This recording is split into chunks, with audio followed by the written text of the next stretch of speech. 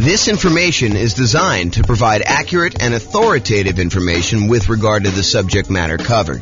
It is offered with the understanding that the presenters are not engaged in rendering legal, accounting, or other professional services.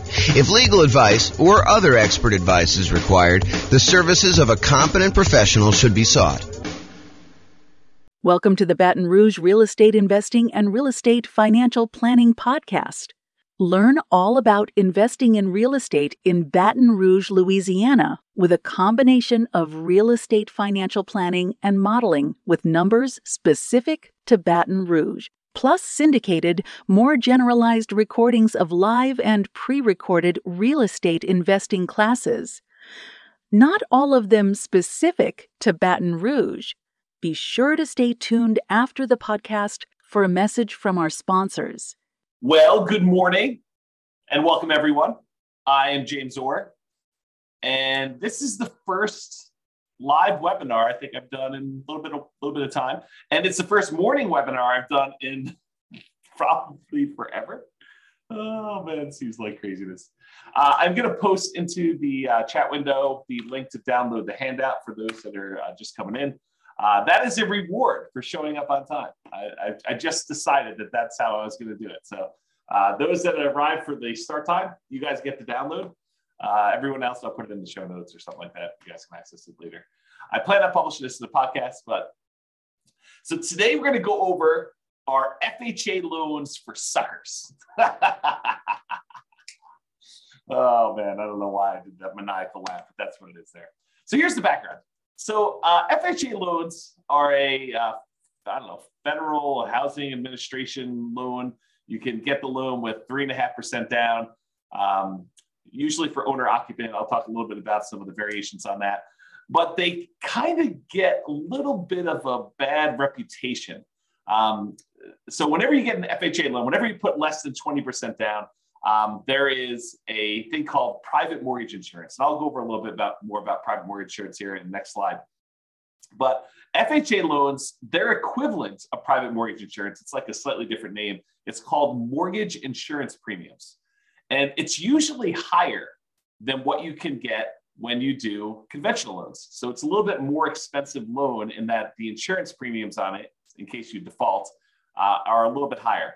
And the other crazy thing about FHA loans is that their private mortgage insurance, their mortgage insurance premium never goes away. Unlike a conventional loan where when you pay down the loan below 80% or 78%, depending on what the lender tells you and what their actual policy is. But once you pay down a loan past a certain amount with the conventional loan, usually about 80%, then usually the private mortgage insurance premium, the amount you're paying monthly as an insurance premium, goes away. However, with FHA loans, they do not go away. The only way to get rid of that PMI, the mortgage insurance premium or whatever it is you got to either sell the property or you got to refinance the property into a different loan to get rid of the PMI and get rid of that large extra monthly payment that you're making in order to get the loan. And as if that wasn't bad enough, mortgage interest rates can be higher for FHA loans than they can be for like jumbo loans or VA loans, the loans you can get as a veteran. And as if that wasn't bad enough, there are lower down payment programs than the 3.5% down. Like you can get a conventional 3% down payment loan or a VA loan with nothing down or a USDA loan with nothing down. So those are just a couple examples of the loan programs you can get with nothing down or low down that's lower than 3.5%. So it's not like this is the ultimate low down payment solution and you got to deal with all this extra nonsense in order to be able to get it. There are programs that have lower down payments that you can still get. So the question that becomes, are FHA loans for suckers? Well, not so fast. Let's take a look at these issues a little bit closer and some of the benefits of getting FHA loans and see if this really is an option for you if you're still getting a loan, kind of do that. But before we do that, I did promise that I would go over a little bit of what private mortgage insurance is. So this is sort of like a private mortgage insurance primer or primer, depending on whether you're British or American. And I don't even know which one's which. I bet your primer is the British version, but I'm guessing. I really don't know. Okay, so since a hefty part of the discussion we're going to have about FHA loans involves private mortgage insurance, AKA PMI. It's often abbreviated PMI. I'm going to give you a brief introduction about like what it is here. Now, I've taught an entire 2-hour class where I dive deep into what private mortgage insurance is, and I'll probably do another class or 2 or 3 on PMI in the future, but I will put a link to the full 2-hour PMI class in the show notes so you guys can kind of access that. So let's go over what PMI is. So this is sort of like the 1-slide version of the 2-hour class. 2-hour class goes into a lot more detail. So what is private mortgage insurance and why should you even care? So private mortgage insurance is insurance that you pay for, you as the buyer, you as the person getting the loan, that benefits the lender to protect them in case you default. So the basic idea is this. The lender says, hey, look, I would really like to give you a loan, and I really want you to put 20% down. And you say, thank you very much, but I don't have 20% down. Or thank you very much, but I'm not really interested in putting 20% down. So they say, okay, I'll tell you what we're going to do. I don't really want to give you this loan unless you put 20% down, where I'm protected in case you default. If you get this loan from me and you decide not to pay, or you end up not being able to pay or something like that, and I have to foreclose on you, I don't want to have to come out of pocket in order to pay for, these losses I might have when I go to sell the property. So really what I want to do is I want to be protected. And I think I'm well protected if I have a 20% cushion. If you put 20% down, I could sell the property, get out of it, probably with a little bit of profit maybe, or maybe just break even when I factor in all the time it's going to take of you not making payments for whatever time it is, and foreclosing on you and hiring attorneys and maybe having to go in there and fix up the property and holding the property and all that other nonsense. I feel pretty well protected if you put 20% down. But you tell me you don't want to put 20% down. So I'll tell you what I'm going to do. If you're willing to insure me that I will not lose money on this deal, and by insure me, I want you to hire a third-party company, someone else, not you or me. I want you to hire someone else such that if you default and I have to foreclose on you and I have to get the property back, and I can't sell this thing and get my money back with the 3.5% that down payment that you made, or whatever down payment is, then I want the third party to come in and make me whole, or at least pay me a good amount of what I lost back, right? That's what the insurance is. So you, as the borrower, are paying a third-party company, the private mortgage insurance company, in order to protect the lender in case you default. Now, this can often be paid upfront. You could say, and Mr. Insurance Provider, I want to pay you $5,000, and the $5,000 is a one-time premium that if I default during the entire life of the loan, you will make the lender whole, or up to a certain point. They'll help recover some of the losses. Or Mr. Insurance Company, I want to pay you monthly until maybe some point in the future where there's enough equity where there's no reason to pay you anymore. So maybe it's a monthly payment for, 5 years, 10 years, however long it takes you to get below 80% loan to value or 78% loan to value or something like that. Or it could be both. You could pay an upfront fee and you could pay a monthly fee.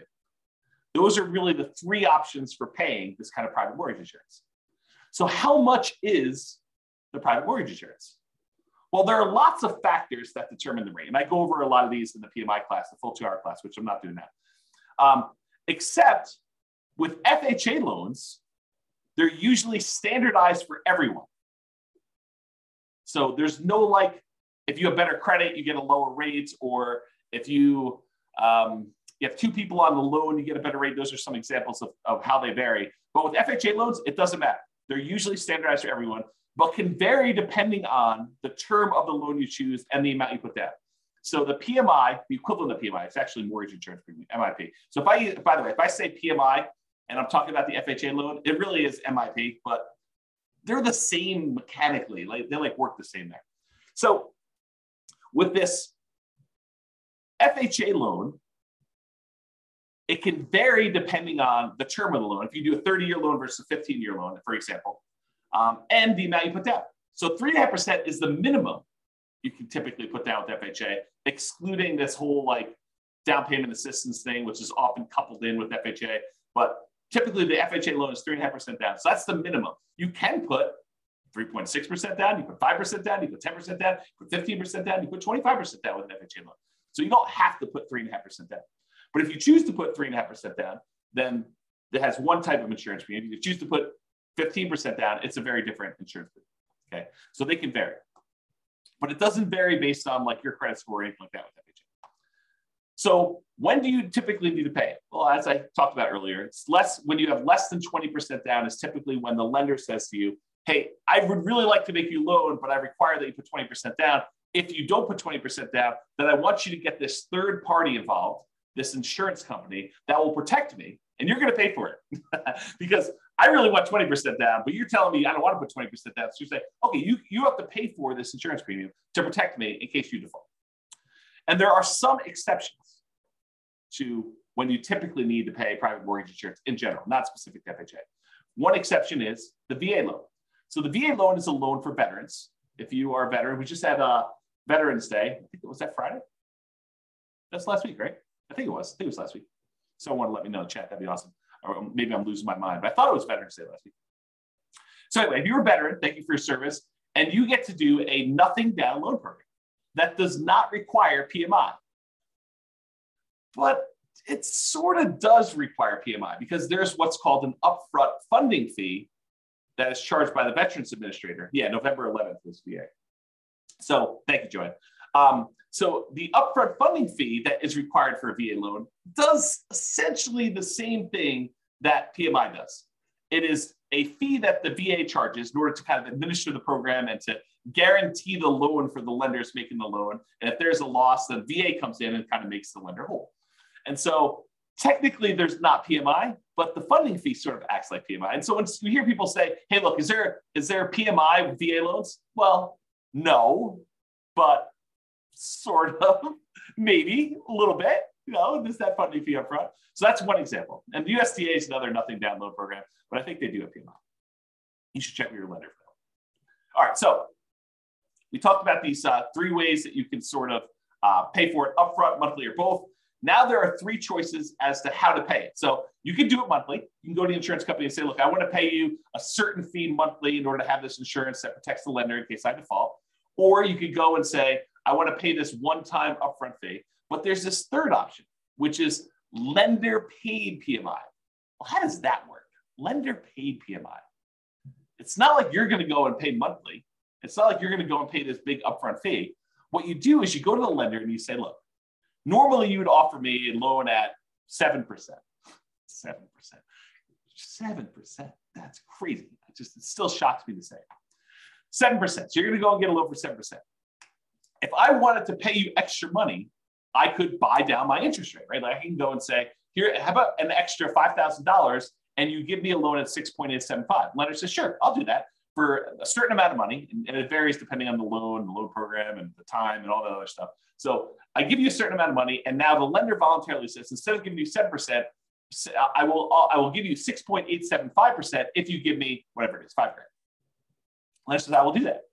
And so you say to the lender, well, how about we do it the other way? How about instead of me coming to the closing with some of these extra closing costs and everything, how about you cover the closing costs or you give me a little bit of money to cover the closing costs and I will voluntarily take 7.125, a slightly higher interest rate. So instead of buying down the rate, you say to the lender, I will actually voluntarily pay a little bit more to get a higher rate and you cover some of my closing costs. You give me like a credit. This is the way I think about it. Well, if you think about that, if the lender gives you a credit, if you're willing to take a higher interest rate, couldn't you tell the lender, hey, listen, I'll take a higher interest rate if you pay this third-party private mortgage insurance person this fee in order to do the loan? And the lender says, yeah, that'll work for me. So I'll tell you what, normally it'd be 7%, that's just arbitrary number, 7% for the loan. But if you pay 7.25%, I will go ahead and give you a credit big enough to be able to pay this lender paid, this upfront mortgage insurance, and we'll call it lender paid PMI. Now, I don't know if the lenders would describe it as this, but mechanically, that's pretty much what's going on, right? I mean, you're basically voluntarily taking a higher interest rate, and they're getting a credit back, and the lenders basically saying, okay, we'll use that to cover PMI. So we call that lender paid PMI. So you can either do it monthly, directly to the PMI provider, the PMI private mortgage insurance company, or you could do it one-time lump sum upfront fee, or you could do this lender paid PMI, which is sort of like the lender saying, okay, I'll take this thing and I'll do that. Now, in the PMI class, I go through pros and cons of each. And in fact, I probably should do a full new class on that. Like, what's the pros and cons of doing one versus the other? But this is sort of a class on FHA loans specifically, and we're not going to go into that. But I should do that class. Note to self. Okay, so what's wacky about the FHA loan? We kind of talked about this in general. But for FHA loans, there is both a one-time upfront payment, and in addition, there is an ongoing monthly premium payment. Whoa. So if I go get like a conventional loan, it's usually like one or the other. And by the way, there's probably some insurance company out there that will take a slightly lower upfront with a slightly lower monthly and do like a hybrid approach. It's possible that those exist. I don't know. I'm not like an expert at PMI, right? It's not like I'm the lenders or the insurance companies doing this. But there probably are some that do that. But with FHA, it's required. You have to do the upfront payment, which they call upfront mortgage insurance premium. Kind of checks out. And the monthly private mortgage insurance premium, which they call mortgage insurance premium, or MIP for short. Okay, so you have both. The upfront mortgage insurance premium is usually, and it can vary a little bit, I think, 1.75% of the loan amount. You're like, well, if I have to put 3.5% down and this 1.75, it's not really 3.5% anymore, right? It's like 3.5 plus 1.75, which if my math is right, is like 5.25 or something like that. So it's not that way. But wait, you can actually finance that. And so instead of having to come up with this 5.25% down instead of the 3.5, you could say, I'll do the 3.5%, but we'll add this 1.75% onto the loan amount. So I can finance it. Okay, well, that's interesting. You know, it's bad in some ways that I got paid this upfront fee, and it's not the lowest fee I've ever seen, right? It's not super, super cheap to do this. And I can finance it.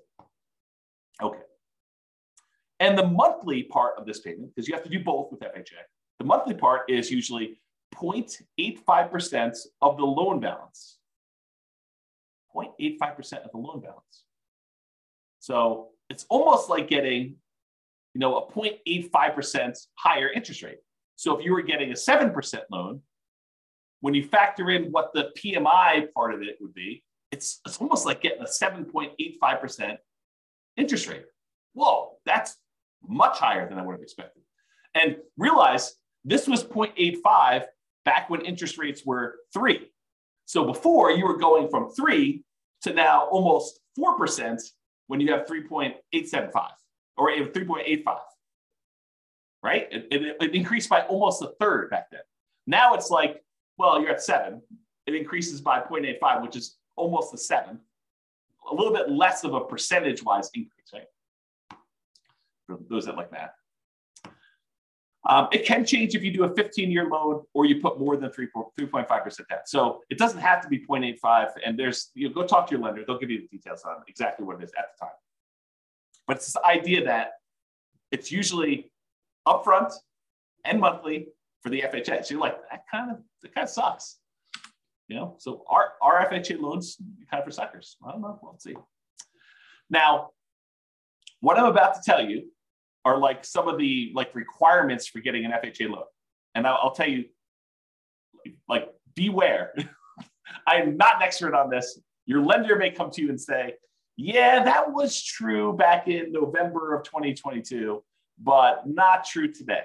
So these things change over time. Don't like rely on this thing and go to your lender and say, hey, James told me on a webinar that is this. You're going to do that. He told me that's what it is. You must obey what James said. If only I had that power. If only I had that power. I don't have that power. So what I'm about to tell you might be different. Things change over time and from lender to lender.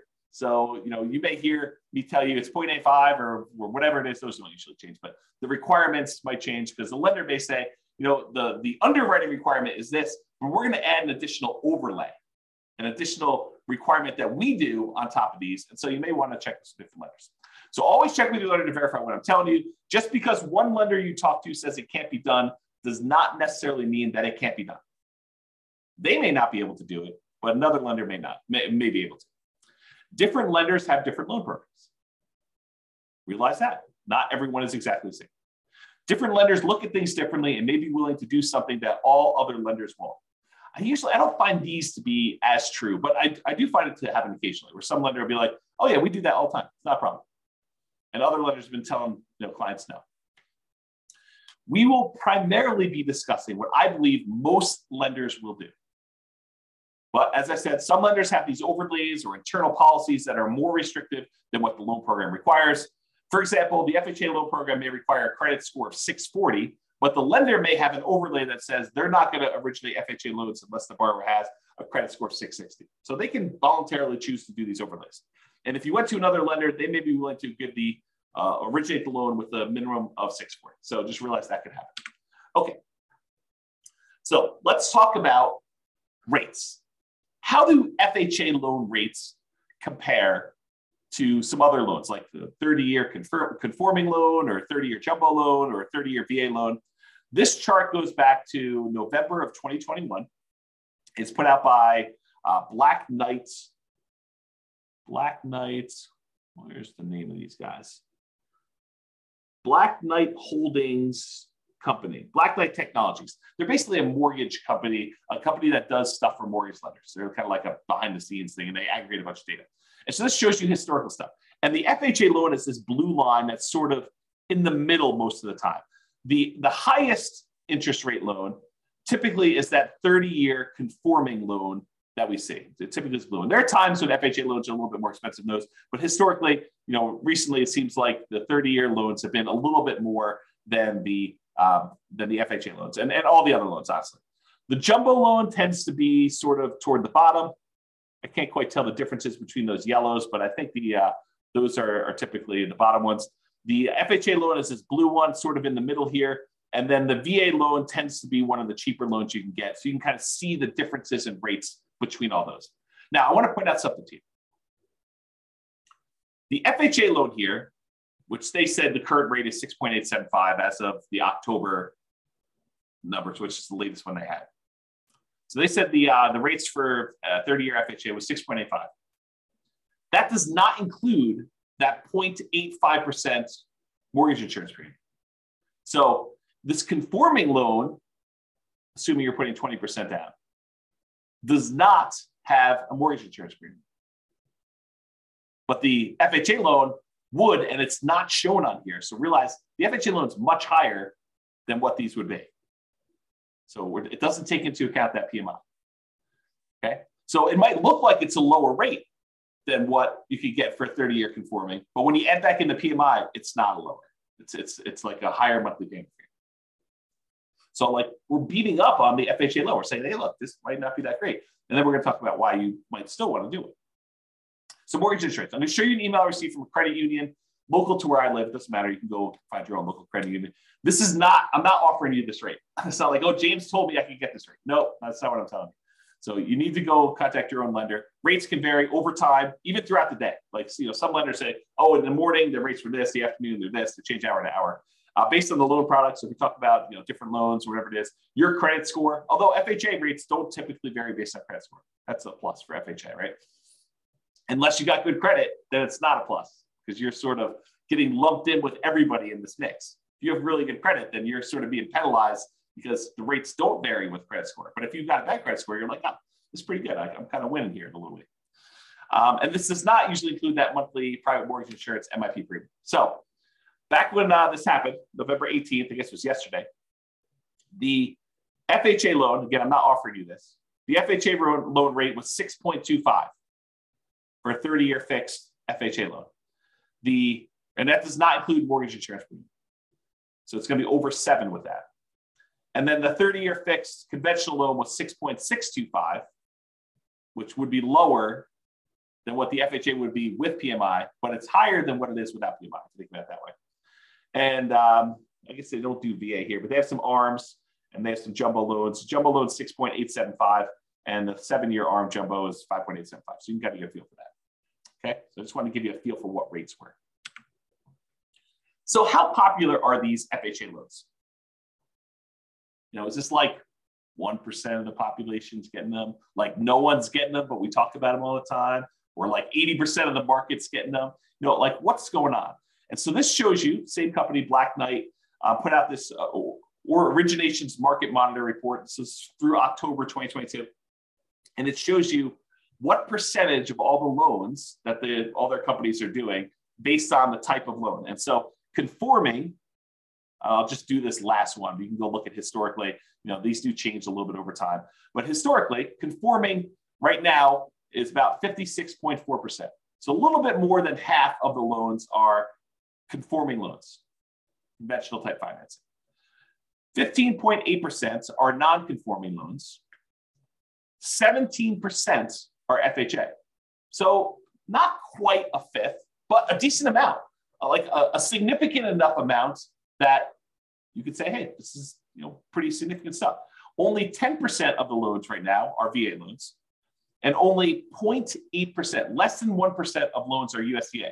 And the benefit of the USDA loan, it's another nothing down loan program. You got to buy in a rural area, although I think some people would be surprised what's considered rural.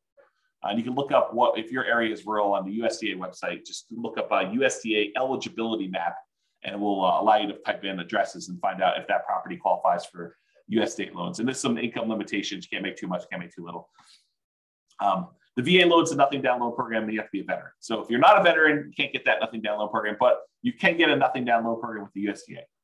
Otherwise, you're probably looking at either 3% conventional, 3.5% FHA, 5% conventional or more type of thing. So USDA, very, very small percentage of the loans, less than 1%. VA is 10%. FHA, about 17, a little less than a fifth, all those loans there. So you get a feel for how big of a deal these are.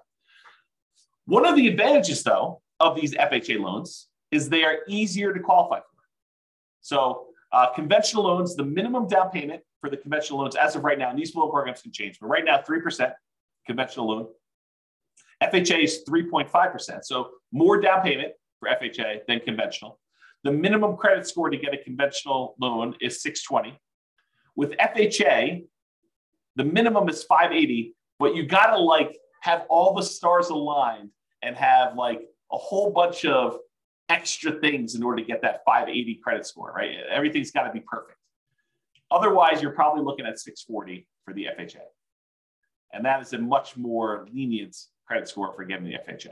In fact, FHA tends to be the go-to loan if you've had some credit blemishes or issues in the past. If you had a bankruptcy, that's fine. If it was more than 2 years ago, you can still get an FHA loan, as long as your credit score's gone up, right? You got to be working on stuff once you've had that bankruptcy. You had a foreclosure, no problem. FHA loans will still do those after 3 years. Conventional, a little longer. Okay. Can the co-borrower, if you want to get a co-borrower to help you qualify for the loan, must they be related? With conventional loans, they do not need to be related.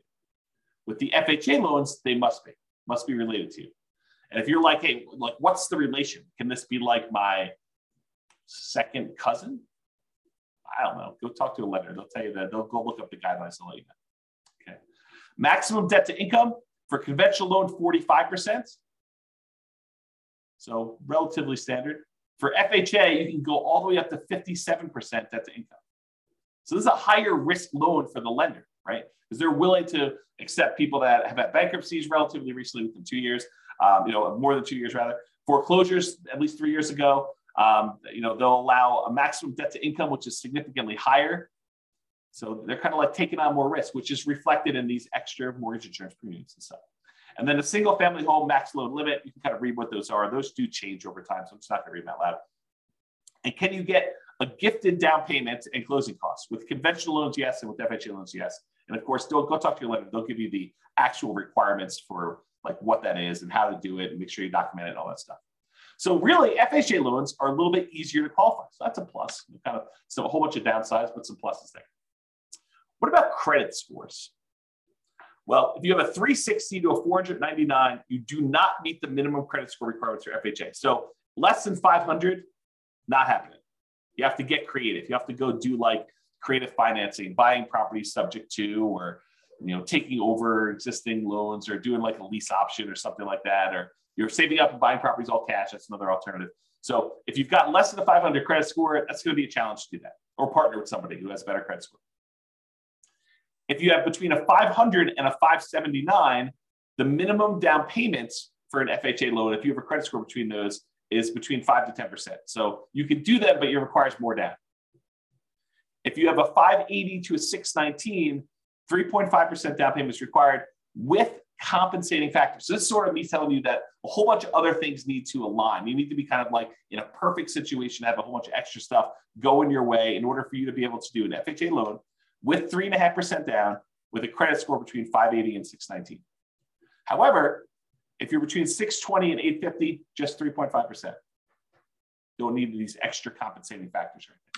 And of course, go verify this with the lender. This is not intended to be like James is qualifying you on a webinar for getting an FHA loan, right? This is sort of giving you an idea of, are FHA loans for suckers? I mean, that's the title of the class. So that's the idea. Okay. So average credit scores. So typically, if you're getting a conforming loan, you historically have had a much higher credit score than if you had an FHA. If you think about this, this sort of makes sense, right? If you have a higher credit score, you want to be rewarded for that. You don't want to be penalized for having these, better credit scores than some of the FHA loan people that don't get penalized for those. And so you typically choose a better loan program for you, a loan program that has better rates and terms and stuff. And there's some limitations, which we'll talk about here in a second. For VA loans, they're sort of in between. They're not quite as high as conforming loans, but they are higher than FHA. And then FHA typically has the lowest credit scores historically, the people getting those loans. And so they're usually between 660 and 680. We've been trending down a little bit, as we kind of move through time. And this is going all the way back to November of 2019. Okay. All right. Here's one of the main reasons, in my opinion, why FHA loans become attractive, especially to investors. You're like, to investors? James, I thought you told me FHA loans you have to owner occupy. Or maybe I didn't tell you that. But you do. You can't use an FHA loan. You can't put 3.5% down and buy a property and not move in. But wait, you just said these would be good for investors. You're confusing me, James. What? I'm confusing myself.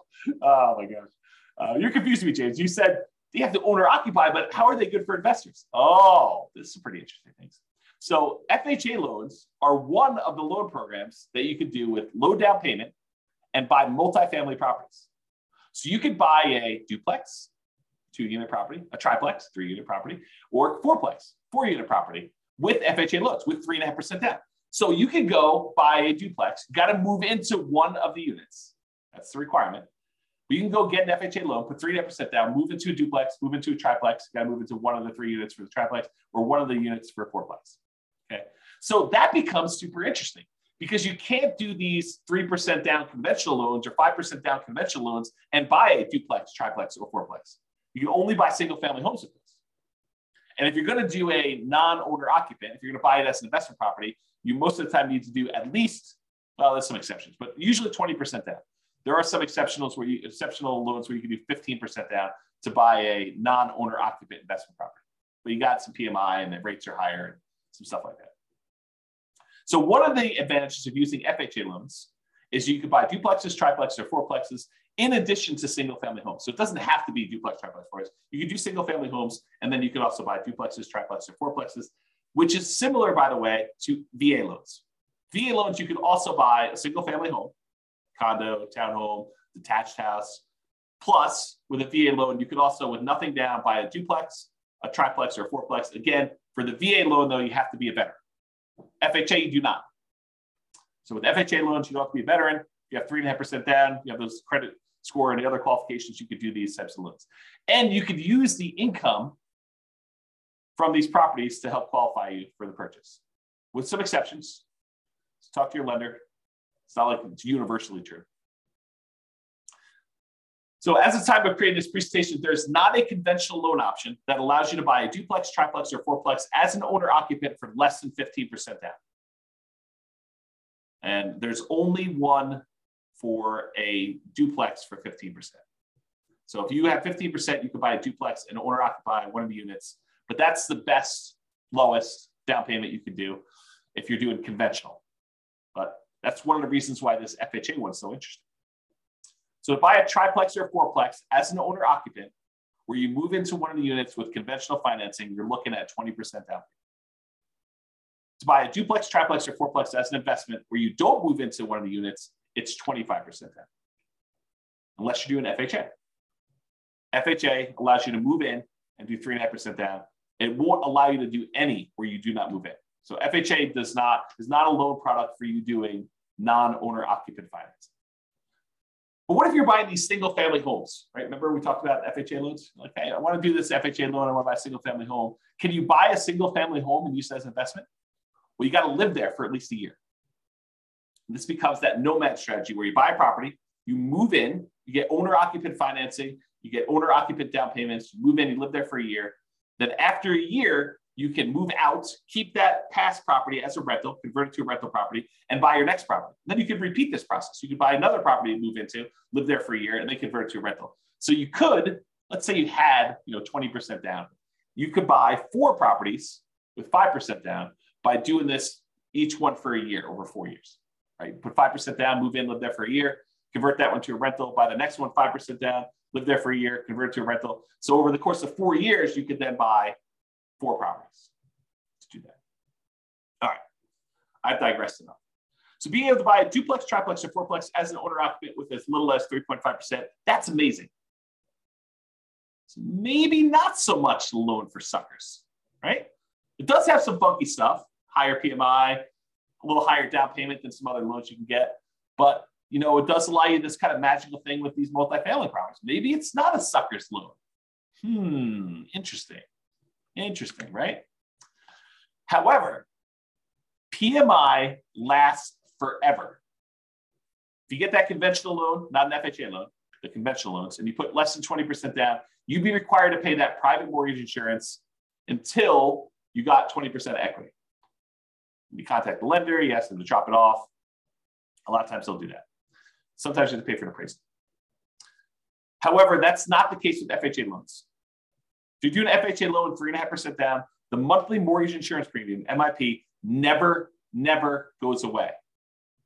Even when you pay down the loan, you're about to make your last payment. You owe $2,000 left on the loan. That's the end of it.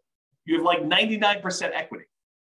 You're still making a mortgage insurance premium at that point, protecting the lender in case you default. You'd be silly to default. You own whatever it is, $400,000 property. You owe $2,000 on it. Are you going to default? Man, I hope not. I hope you would do whatever you could in order to get that $2,000 to save yourself from losing that property to foreclosure. But you're still paying a mortgage insurance premium to protect the lender if you don't do that. So Joanne's got a question. She says, I'd like to ask a question if I may. We'll see how it goes. And by the way, this is dangerous because I read the questions out loud before I tell you if I can even answer it. If I have a conventional loan, will the bank let me know that I don't have to pay PMI anymore once I meet the requirements when the PMI goes away? No. You're going to have to figure that out on your own and contact your lender and say, hey, look, I think I've got more than 20% equity and do that. The only time PMI would drop off automatically is when you paid down enough on the loan from the original loan balance and the original property value that it would be 20% equity. So they do a calculation. They say, look, when you got this property, it was whatever it's $400,000, and you had 10% of equity in the property. They will do a calculation when you get your loan. They'll say, okay, based on just making regular mortgage payments for the next X number of years, when will you have 22% of equity? And they'll say, okay, at that point, we're going to automatically drop PMI off. But a lot of times, property values have gone up while you've owned the property, and you paid down a loan a little bit. And so you've created 20% of equity. And at that point, with some lenders, most lenders, you can contact them and say, look, I think I have more than 20% of equity. I'd like to have PMI removed. And a lot of times you have to contact them and sometimes pay an appraisal fee in order to verify the value and stuff like that. So there you go. Awesome. Mortgage is going to be paid off in 8 months. Woo! That's awesome. Congratulations. That's cool. Okay. So that PMI, getting back to FHA stuff. So that PMI, the mortgage insurance premium, MIP, monthly payment that you have for mortgage insurance, FHA loans, that does not ever go away, which is crazy. So how do you get rid of it? You got to sell the property. Probably don't want to do it. Well, maybe you do. Probably should do a class on that. Probably should do a class on when to sell a property, do some calculations of what return you're getting. Yeah, I got to do a class on that. Anyway, so you get to the point, though, you got to either sell the property to get rid of it, or you got to refinance and get into a different loan that no longer has PMI. Because now you've got 20% of equity or more. And so you go do that and you refinance into another owner occupant loan if you're still living there, or a non-owner occupant loan, investment property loan if you're not living there. You can do that. If you happen to do an FHA loan where instead of putting 3.5% down, you put more than 10% down, the mortgage insurance premium does go away after 11 years. So if the mortgage insurance premium not going away is an issue with 3.5% down, anything less than 10%, honestly. If you put more than 10% down, then MIP does go away after 11 years. So something to consider. The other issue with FHA loans is, and there are some exceptions to this, but typically you can only have one FHA loan at a time. There are some weird exceptions. So if you thought to yourself, look, James, this is amazing. I don't know what you're talking about. FHA loans are not for suckers. This is awesome. This is what I'm going to do. I'm going to do a 3.5% down fourplex, live there for a year, move out of the one unit, go buy another 3.5% down fourplex, live there for a year, and I'm going to do this 10 times. And I'm going to have 40 doors after 10 years. This is amazing. Well, not so fast. You can only get one of these FHA loans. There's some weird exceptions, like if you move more than 100 miles away, that you can get another one. Or if you inherit a property that's got an FHA loan on it, you might be able to have two at the same time. There's some weird stuff like that. But for the most part, you're not getting 10 of these loans. If you're trying to do that kind of like optimal strategy thing, and you have I got VA loans and I got FHA loans, because the VA loans can also do the duplex, triplex, or fourplex, and the FHA loans can be duplex, triplex, fourplex. And you're dating somebody, well, maybe you get an FHA loan on your first fourplex, your spouse or your fiance gets a FHA loan on their next fourplex, and then you also have your VA benefits. So you get the VA benefit by another fourplex after a year living in the FHA one, and then your spouse is also a veteran and they get the other one. So you can acquire some properties this way by getting creative, but it's not going to be 10 in a row with VA or FHA. Right? So it's going to be hard to do. Okay, what was I going to say? So it'd be hard for you. That's basically what I'm talking here. So it'd be hard for you to nomad, doing this sequential buying houses as owner occupants, moving there, living there for a year, and then converting to rental with more than one FHA loan. So, which makes it hard to buy more than one multifamily property as a nomad. It's not impossible, but it's much more difficult. Much more difficult. And some underwriters, like if you're going to get a loan from somebody and you live in a single family home that live in a really nice house, where you're like, hey, I just found out about this investing strategy. I'm going to move out of my $1 million house and I'm going to go buy these $100,000 duplexes somewhere. Yeah, the lender may balk at that. They may say, yeah, I don't think so. I don't think you're going to do that. And they may give you some pushback. The underwriter may say, we don't believe you that you're going to go move into this property. And they may say, we're not willing to do that loan. So realize that if you live in a single family home, the underwriter, the person who kind of underwrites the loan, may give you some pushback over you trying to buy a duplex, triplex, or fourplex in general, not specifically to an FHA loan. So just realize that that's potentially problematic. Maybe you get lucky and the underwriter's like, yeah, that's cool. But you heard it here first. It's actually hard to do. Okay. I probably do need to do a whole class on this, but I'll give you the short version. All right, so imagine for a minute that you live in a market where cash flow sucks. There's basically no cash flow on any property. It covers itself, but it's zero, like zero positive cash flow. It covers all the expenses and maintenance and property management, all the other stuff you're doing there, your mortgage payment, but there's no extra cash flow for you. So you have no cash flow on this property. And let's further assume that the property does not go up in value. You buy a $100,000, $400,000, $1 million property, and guess what? 30 years from now, it's worth exactly the same. Still worth $100,000, $500,000, $1 million, whatever I said. It's the same price property.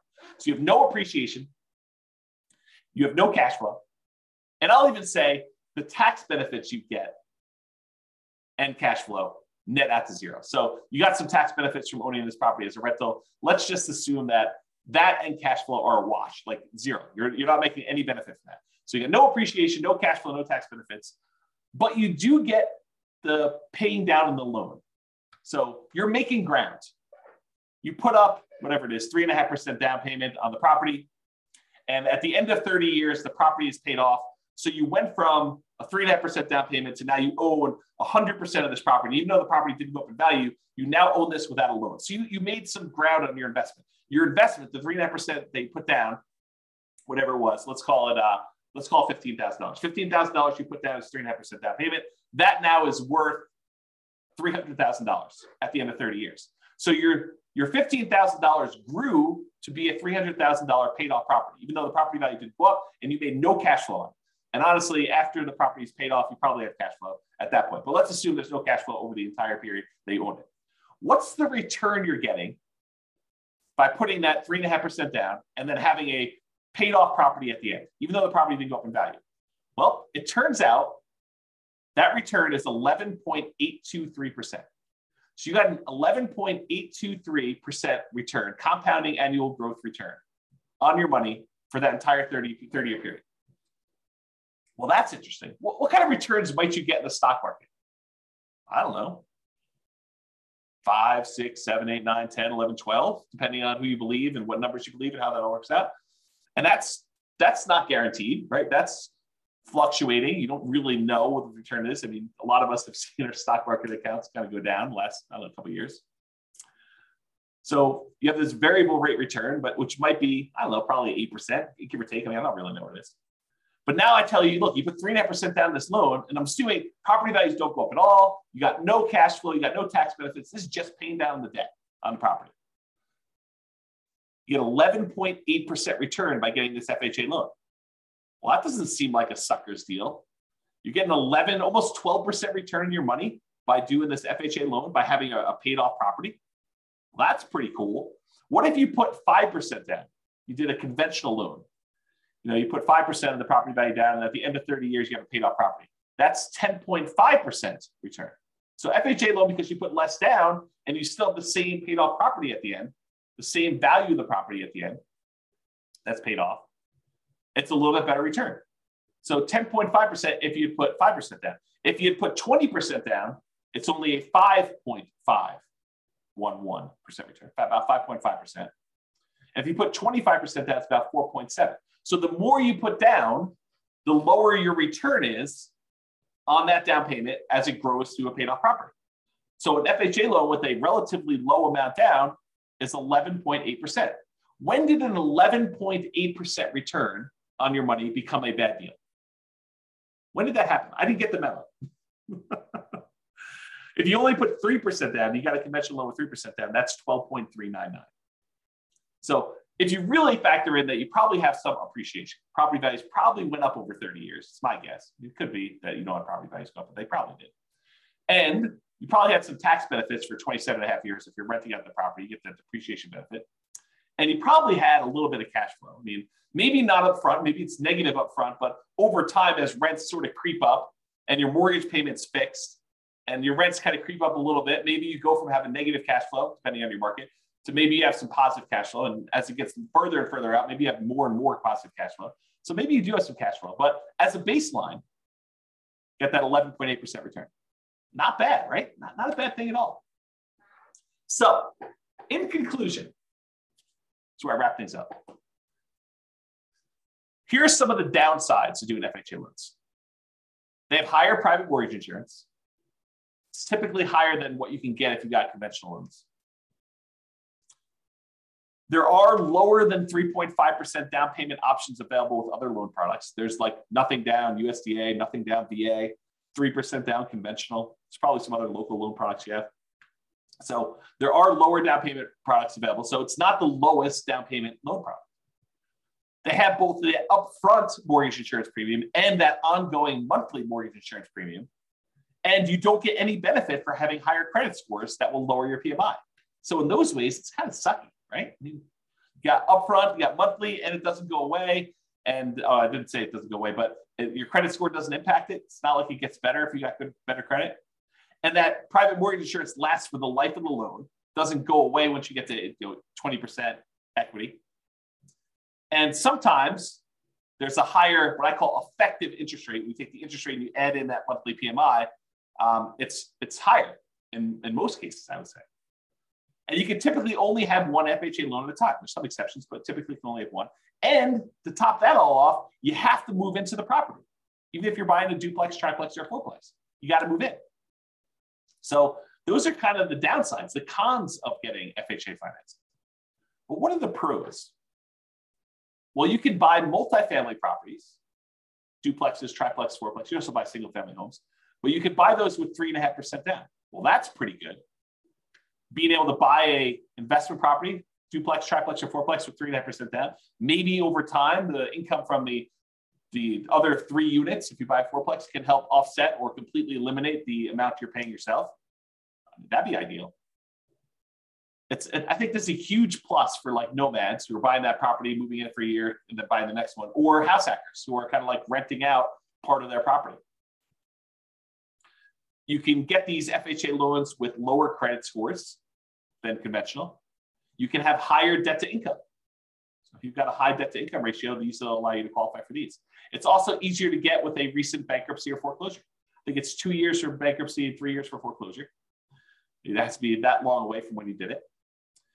And this is often the loan combined with down payment assistance programs. So a lot of times if you have down payment assistance in your local market, they're combined with FHA loans in order to do this. So for those reasons, there's some pros. So I don't know. What do you think? The question is, are FHA loans for suckers? Definitely has some downsides, definitely has some upsides. What do you all think? Anyone want to participate? Tell me what you think. Otherwise, that is the end of the presentation. No one wants to participate. Or people are typing real stuff. Yeah, James says upside when you're buying multiple properties. Yeah, could be. For acquiring the multifamily properties. Yeah, could be a little plus. And you can refinance out of the loan. Sure. Yep, you can go buy one, do that, then refinance out. The tricky part about refinancing out would be trying to qualify if you've moved into a single family home in between. But yeah, sure. You could do, if you wanted to like move into a fourplex, live there until you have enough equity to refinance out of the loan and then use your FHA benefit again in order to buy your next fourplex, sure, you do something like that. Yeah, Tony says in our marketplace, there's a limit on the FHA loan limit, and it's hard to buy a fourplex with that loan limit. Sure, absolutely true. And so you got to look at your market or be willing to buy, I don't know, lower priced, which sort of implies lower quality product. James says, I've seen exceptions, life-changing event or distance from current home. Yep, absolutely. And I think I mentioned this, that there are exceptions to being able to have more than one. Absolutely. Go talk to a lender about those. But I think for most people, you shouldn't plan on this, right? You shouldn't say, hey, my loan plan is to have 3 life-changing events. Maybe not plan that. Exactly. He's laughing out loud. Exactly. But, if it happens, yeah, absolutely. It gives you an opportunity. You get transferred for your job and you're going to move into another city. Well, now you can start over and do another FHA loan there and keep the other one in the other market where you live or something like that. Yeah, if those things happen, great. If you're planning on those things happening, kind of weird. Helen says, can you get an FHA loan if you already have a house you bought cash or even if you have a mortgage? Yep, sure can. Sure can. You can get an FHA loan when you have another mortgage on something else or a few other things. Tony says, I was able to remove PMI on, I won't say the name of the neighborhood property, and I won't say the city, could be removed too, but there is a 2-year seasoning time frame. So he's talking about how he bought a property and we saw fantastic appreciation and a little bit of debt pay down during that time. And he almost very, very quickly had enough so that he could get rid of PMI. But they said, hey, look, there's a minimum amount of time you had to wait for this PMI. We won't remove it with less than 2 years. So I think that's what he's trying to say in those things. Joanne says, thank you for this webinar. I had no idea who you were. Listen to the podcast. Oh my gosh. I guess that's funny to me because I know myself. I'm like, I know who I am, but I guess other people don't know who I am. Oh boy, that's awesome. Well, I'm glad you're going to listen to the podcast, John. Thank you very much. I appreciate that. Just discovered us for the first time. That's great. Helen says, FHA possible if you have a business and not a job, so you only have rental income. Again, you want to talk to a lender, But my understanding is if you have tax returns and you can prove that you can qualify for the loan, they will allow you to do it. But again, talk to the lender. And I would talk to, if one lender tells you no, I would talk to like at least a couple more to make sure that they're not just, choosing not to do those loans and telling you that they can't do them when, another lender can. But I don't know. I'm not a lender. I don't know all the underwriting guidelines. They're available. They're posted online. It's a government-backed loan product. So you can go look it up if you want to. Or the easier route is pick up the phone and call a lender and say, hey, here's my situation. Can I get an FHA loan? And they'll do it for you. So. Cool. All right, guys. Well, I appreciate it. Hope you enjoyed the webinar. Hope you enjoyed this, our FHA Loans for Suckers. Insert maniacal laugh here. So that's all I got for you. I will talk to y'all soon. Be on the lookout. I probably will do some more webinars. So I'll probably do some more of these in the future. Oh, Carlos, buddy. Good to see you. Yeah, you're welcome, Tony. It was amazing. That was great. You're welcome, James. Very good webinar. I appreciate that. Yeah. You are very welcome, Helen. Who said they don't know who you are? You're terrific. I appreciate that. That's really cool. Yeah, have a great Thanksgiving to all. I appreciate that. You're welcome, Ben. Have a good weekend to you as well. Good to see you all. I will talk to you all soon. Bye-bye for now. End of the webinar. With home prices up, mortgage interest rates up, and rents up, but not quite enough to counteract the higher prices and interest rates. Cash flow on rental properties in Baton Rouge is harder than ever. Book a call with the Real Estate Financial Planner to apply our proprietary 88 strategies to improve cash flow on your rentals. See the show notes for a link to schedule your call and improve your cash flow today. If you're a real estate agent, lender, or professional in Baton Rouge that wants to help our real estate investor listeners, consider reaching out to learn about collaboration opportunities with this podcast. We'd love to add more value to our listeners by having you assist our investors buy, sell, and finance their real estate investments. See the show notes to schedule a call to discuss collaboration opportunities.